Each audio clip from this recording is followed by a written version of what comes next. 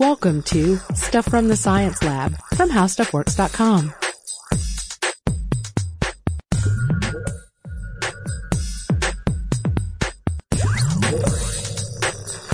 Hey, this is Allison Loudermilk, the science editor at HowStuffWorks.com. And this is Robert Lamb, science writer at HowStuffWorks.com. Welcome to the podcast. Today we're talking about a relatively sad question, actually. Why do whales beach themselves? Yeah, I was fortunate enough to attend a lecture recently at the Georgia Aquarium here in Atlanta, hosted by Dr. Gregory D. Bossart, who is their chief veterinary officer, senior vice president, and this is his specialty, dealing with the question of why whales beach themselves. And he's involved in a number of rescue and rehabilitation programs as well. And it's really, a much deeper question than you might think. It's not like on par with why do boats wash up on the shore.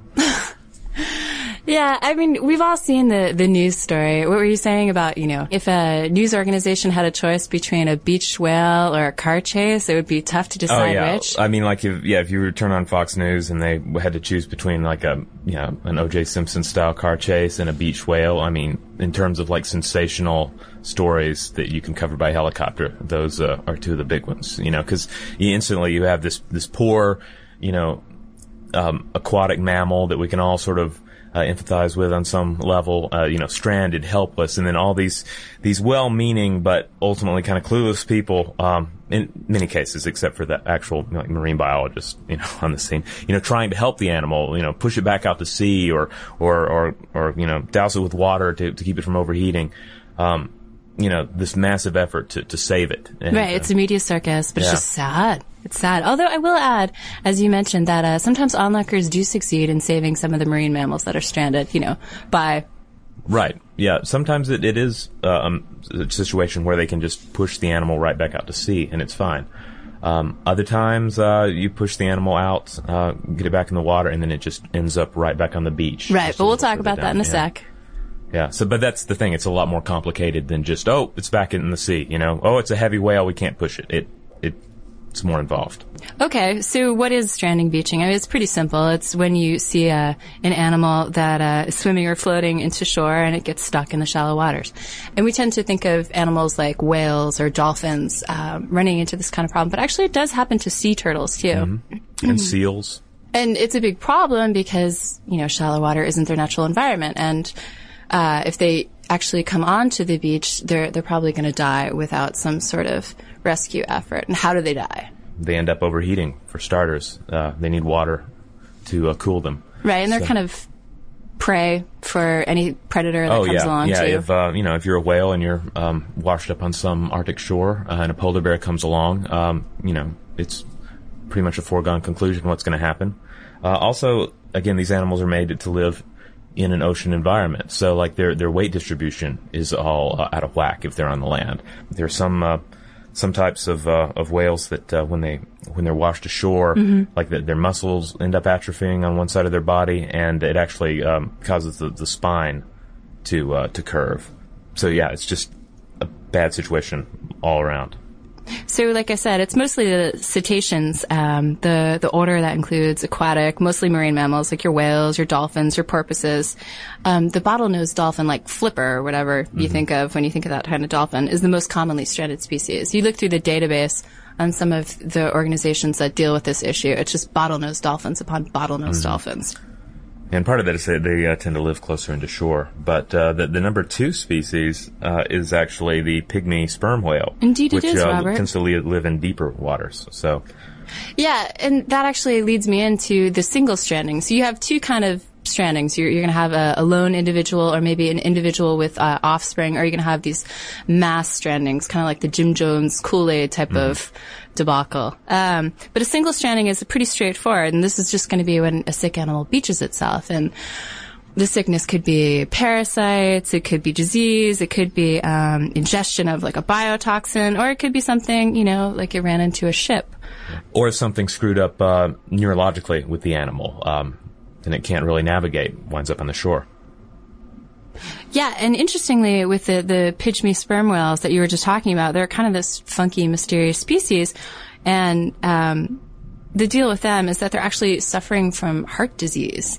And so by the time they wash up on shore, they're basically dying this slow death due to heart failure, which is, I'm sorry, it's kind of dismal. I hope you guys otherwise have had a good day, but this is a bit of a grim topic. So, and then in the case of sick whales, you're also going to have, calves who follow their moms, and they're hugely dependent on their moms for the first 2 years of their life, especially with dolphins. So if a mom has, some sort of sickness or injury or neurological impairment, then they're both going to strand themselves on shore. So that's kind of the single stranding. That's the the solo instance. But then you have these crazy mass strandings. Yeah, and some of these range from you could be talking like a dozen whales that have washed up on the shore, or, and this just blows my mind, but 1918, New Zealand, 1,000 whales washed up on the shore. 1,000. That's crazy. It's just apocalyptic sounding, And yeah, so we're talking a lot of animals. And the weird thing is that while single strandings tend to involve animals that are sick or injured, animals that are dying in the final stages of their life, mass strandings will often include perfectly healthy animals, but they're just, washed up on the shore. Dr. Bossert actually told an interesting story about an incident he was present for, in which 64 dolphins washed up on a shore. And some well-meaning but otherwise, untrained individuals from the area were on the scene. And so they did what might seem natural to most of us. They started pushing the animals back out to sea. Absolutely. I would totally do that. So start pushing, all 64, right out back into the water. And then what do? They wash up all of them again, just a little ways down the beach. Why? There's a lot of mystery that still remains revolving around these mass beachings. Okay. But the predominant theory is that they believe that there'll be a particular leader dolphin, all right? And that leader, something goes wrong. Either it's an illness or something neurological. And they end up going ashore. And the others simply follow. So if you push them all back out, they're just all going to follow the same leader back up onto the beach. So like in this particular case, they ended up having to euthanize most of the whales. All but just a few. Right, because I suppose they can't elect a leader on the spot or anything like that. Right, yeah. And you're dealing with limited time, limited, resources. They can't, stay out of the water indefinitely. It's a really heartbreaking situation. So let's talk about some of the other reasons beaching occurs, mainly the ones that we have a hand in, like environmental and climate change. Yeah, this is a big one. Like an interesting example of this is when, say, a hooded seal washes up in Florida. A hooded seal is an Arctic animal. What is an Arctic seal doing in Florida? Exactly, and they believe it has to do with, well, there were two seals in this particular instance. Oh, maybe it's a snowbird seal. What? Like the snowbirds, they call old elderly people who hang out in, cold spots during the summer, and they migrate to but no, it's not that. Okay. No. Well, I mean, they did come to Florida to die, I guess. But, gosh. It was also, they had bellies full of garbage. Oh. Because they had, basically they were having to go further south, to try and find food. And this all has to do with something called, environmental distress syndrome. Okay. In a nutshell, it comes down to this. If any kind of environmental change going on, and the belief is that humans have at least a hand in this, and I'll leave everyone else to argue about that. But you're changing the recipe for life on Earth. Right, and it has at least a little bit, and it can have, catastrophic, for the animal's health. Exactly. Okay, sure. Yeah, that makes sense. So suddenly an animal's having to go a little further south, or it's leading to, it's leading to the emergence of new diseases, which comes into play with, for instance, the pygmy sperm whales. Okay. They all have this heart disease, and there's a theory that this may be linked to environmental distress syndrome. Huh. The environment is changing. It's creating new diseases are emerging. Old diseases are reemerging. Everything's thrown into a state of flux. All the dice have been rolled, and they're coming around to a different arrangement. Yeah, and on a related environmental note, I actually read this study about chloride ion concentration in the water. And so chloride ions are handy for preventing barnacle growth on your boat, but as it happens, they also factor into your sense of hearing. And if you mess with a number of chloride ions, and you can mess with your hearing. So researchers have posited that this is one way that we're messing with cetacean hearing. Another interesting theory has to do actually with sound. Obviously, the ocean is filled with various noises, and a number of these these whales and dolphins use sound in something called echolocation. Sure. It's basically sonar. All right. So when you start introducing new sounds, that everything has not evolved to deal with, take for instance noise generated by oil rigs, you can end up throwing this sense of this navigational sense off. All right. Right. You can even have noise from giant ships trawling the seas. And of particular interest, the U.S. Navy's currently funding research into this because they might be the ones to blame. There's a belief that sonar used in submarine detection training exercises may be aggravating gas bubbles in the whales' livers, which that sounds unpleasant. Yeah, which can actually result in decompression sickness. So that's another sound-related possibility that could be leading to a number of these like mass strandings. So it interferes basically with the animal's ability to communicate, and thus... Right. Yeah. Throws off their compass, and then they wind up on the shore. And again, they go back out, it's not going to do any good.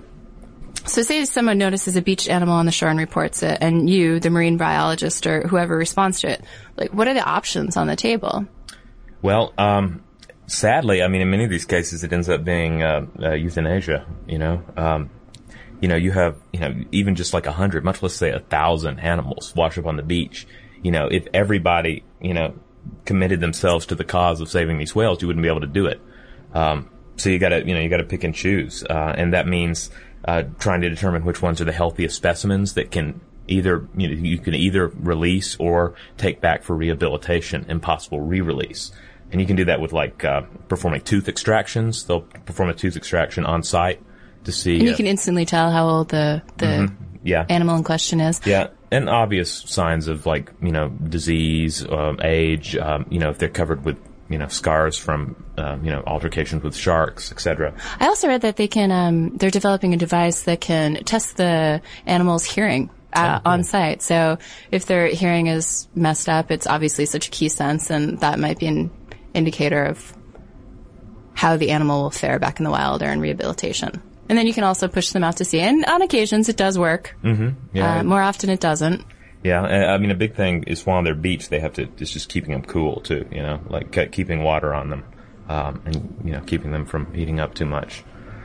Interesting, though, when they die, it's not a lost cause, because a lot of what we know about what's wrong with these beached whales comes through performing autopsies, or whether with an animal it's called a necropsy. Right, of course. Yeah. Good point.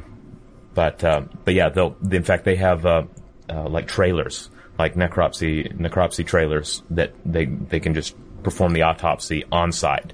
Sometimes they'll bring them in and have them and take care of them, in a situation where they have a little more time.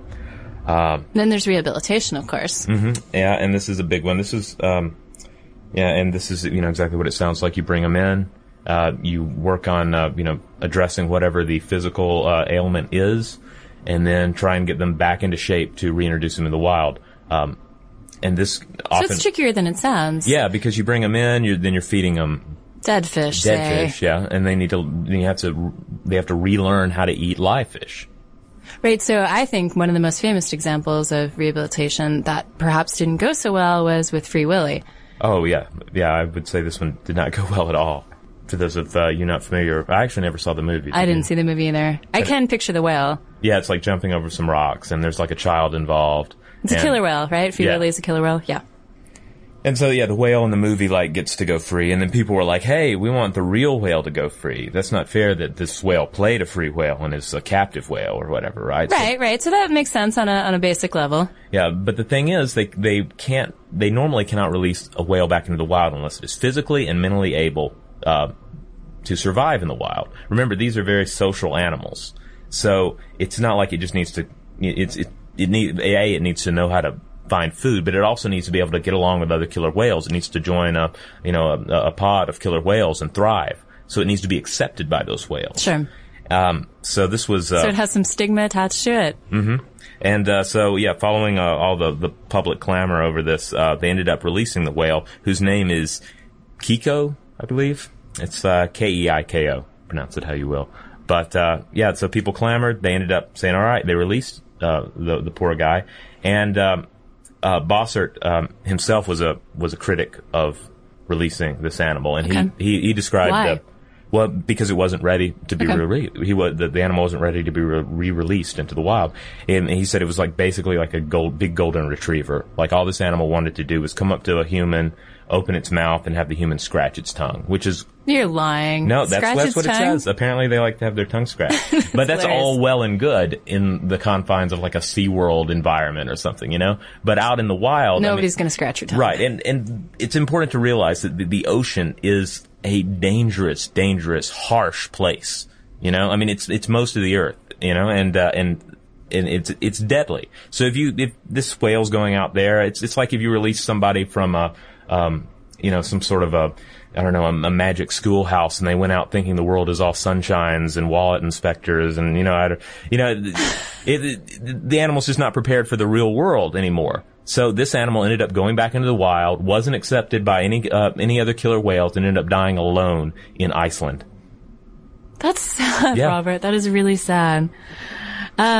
Well, part of the other problem is actually a little bit more basic. It's a lack of funding. So we have all these agencies right now that will respond to a report of a marine mammal stranding. And you can find them if you head on over to NOAA, the National Oceanic and Atmospheric Administration, and they have a division that deals with this exclusively. But anyway, you have all these agencies that are, prepared to respond, but you don't have enough funding. So then it becomes a question of how is that money best spent? Because if you're talking about a dolphin, it can cost as much as $175,000 to rehab a single dolphin. For something like a seal, a sea lion, or a walrus, maybe it's a little cheaper. Maybe you get $400, maybe you get $50,000. It's a huge range. But this is the kind of funding that they were talking about in the online magazine for Woods Hole. They wrote an article dealing with this. I mean, and it comes down to, is it worth the money? Is it worth the time? I mean, in many cases, through rehabilitation, we learn more about the animals. Absolutely. And there's a lot to be said for that. But take the case of C6, which was a 40-year-old dolphin. 40 years. That's an old dolphin. Okay. All right. Just covered with scars from altercations with bull sharks. All right. This is, a rugged, rough animal. Washes up. All right. Undergoes 4 months of rehabilitation. They finally release the animal back into the wild. 93 days later, he chokes on a fish, an invasive species, by the way, but ends up choking on a fish and dies. So, the big ethical question is, in which cases are we saving the animal more for us than for the animal's own good?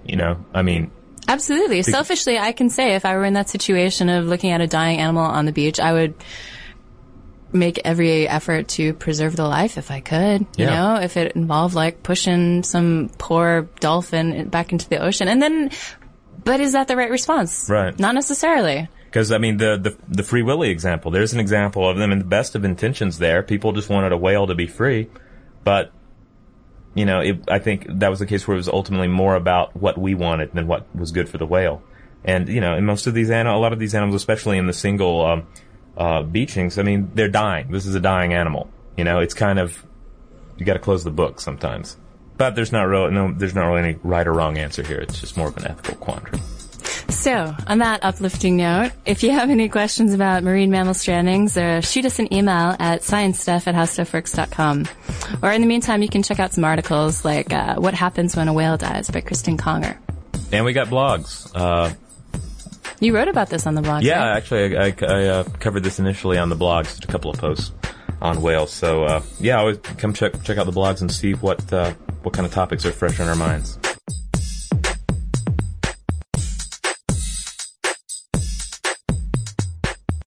For more on this and thousands of other topics, visit HowStuffWorks.com. Want more How Stuff Works? Check out our blogs on the HowStuffWorks.com homepage.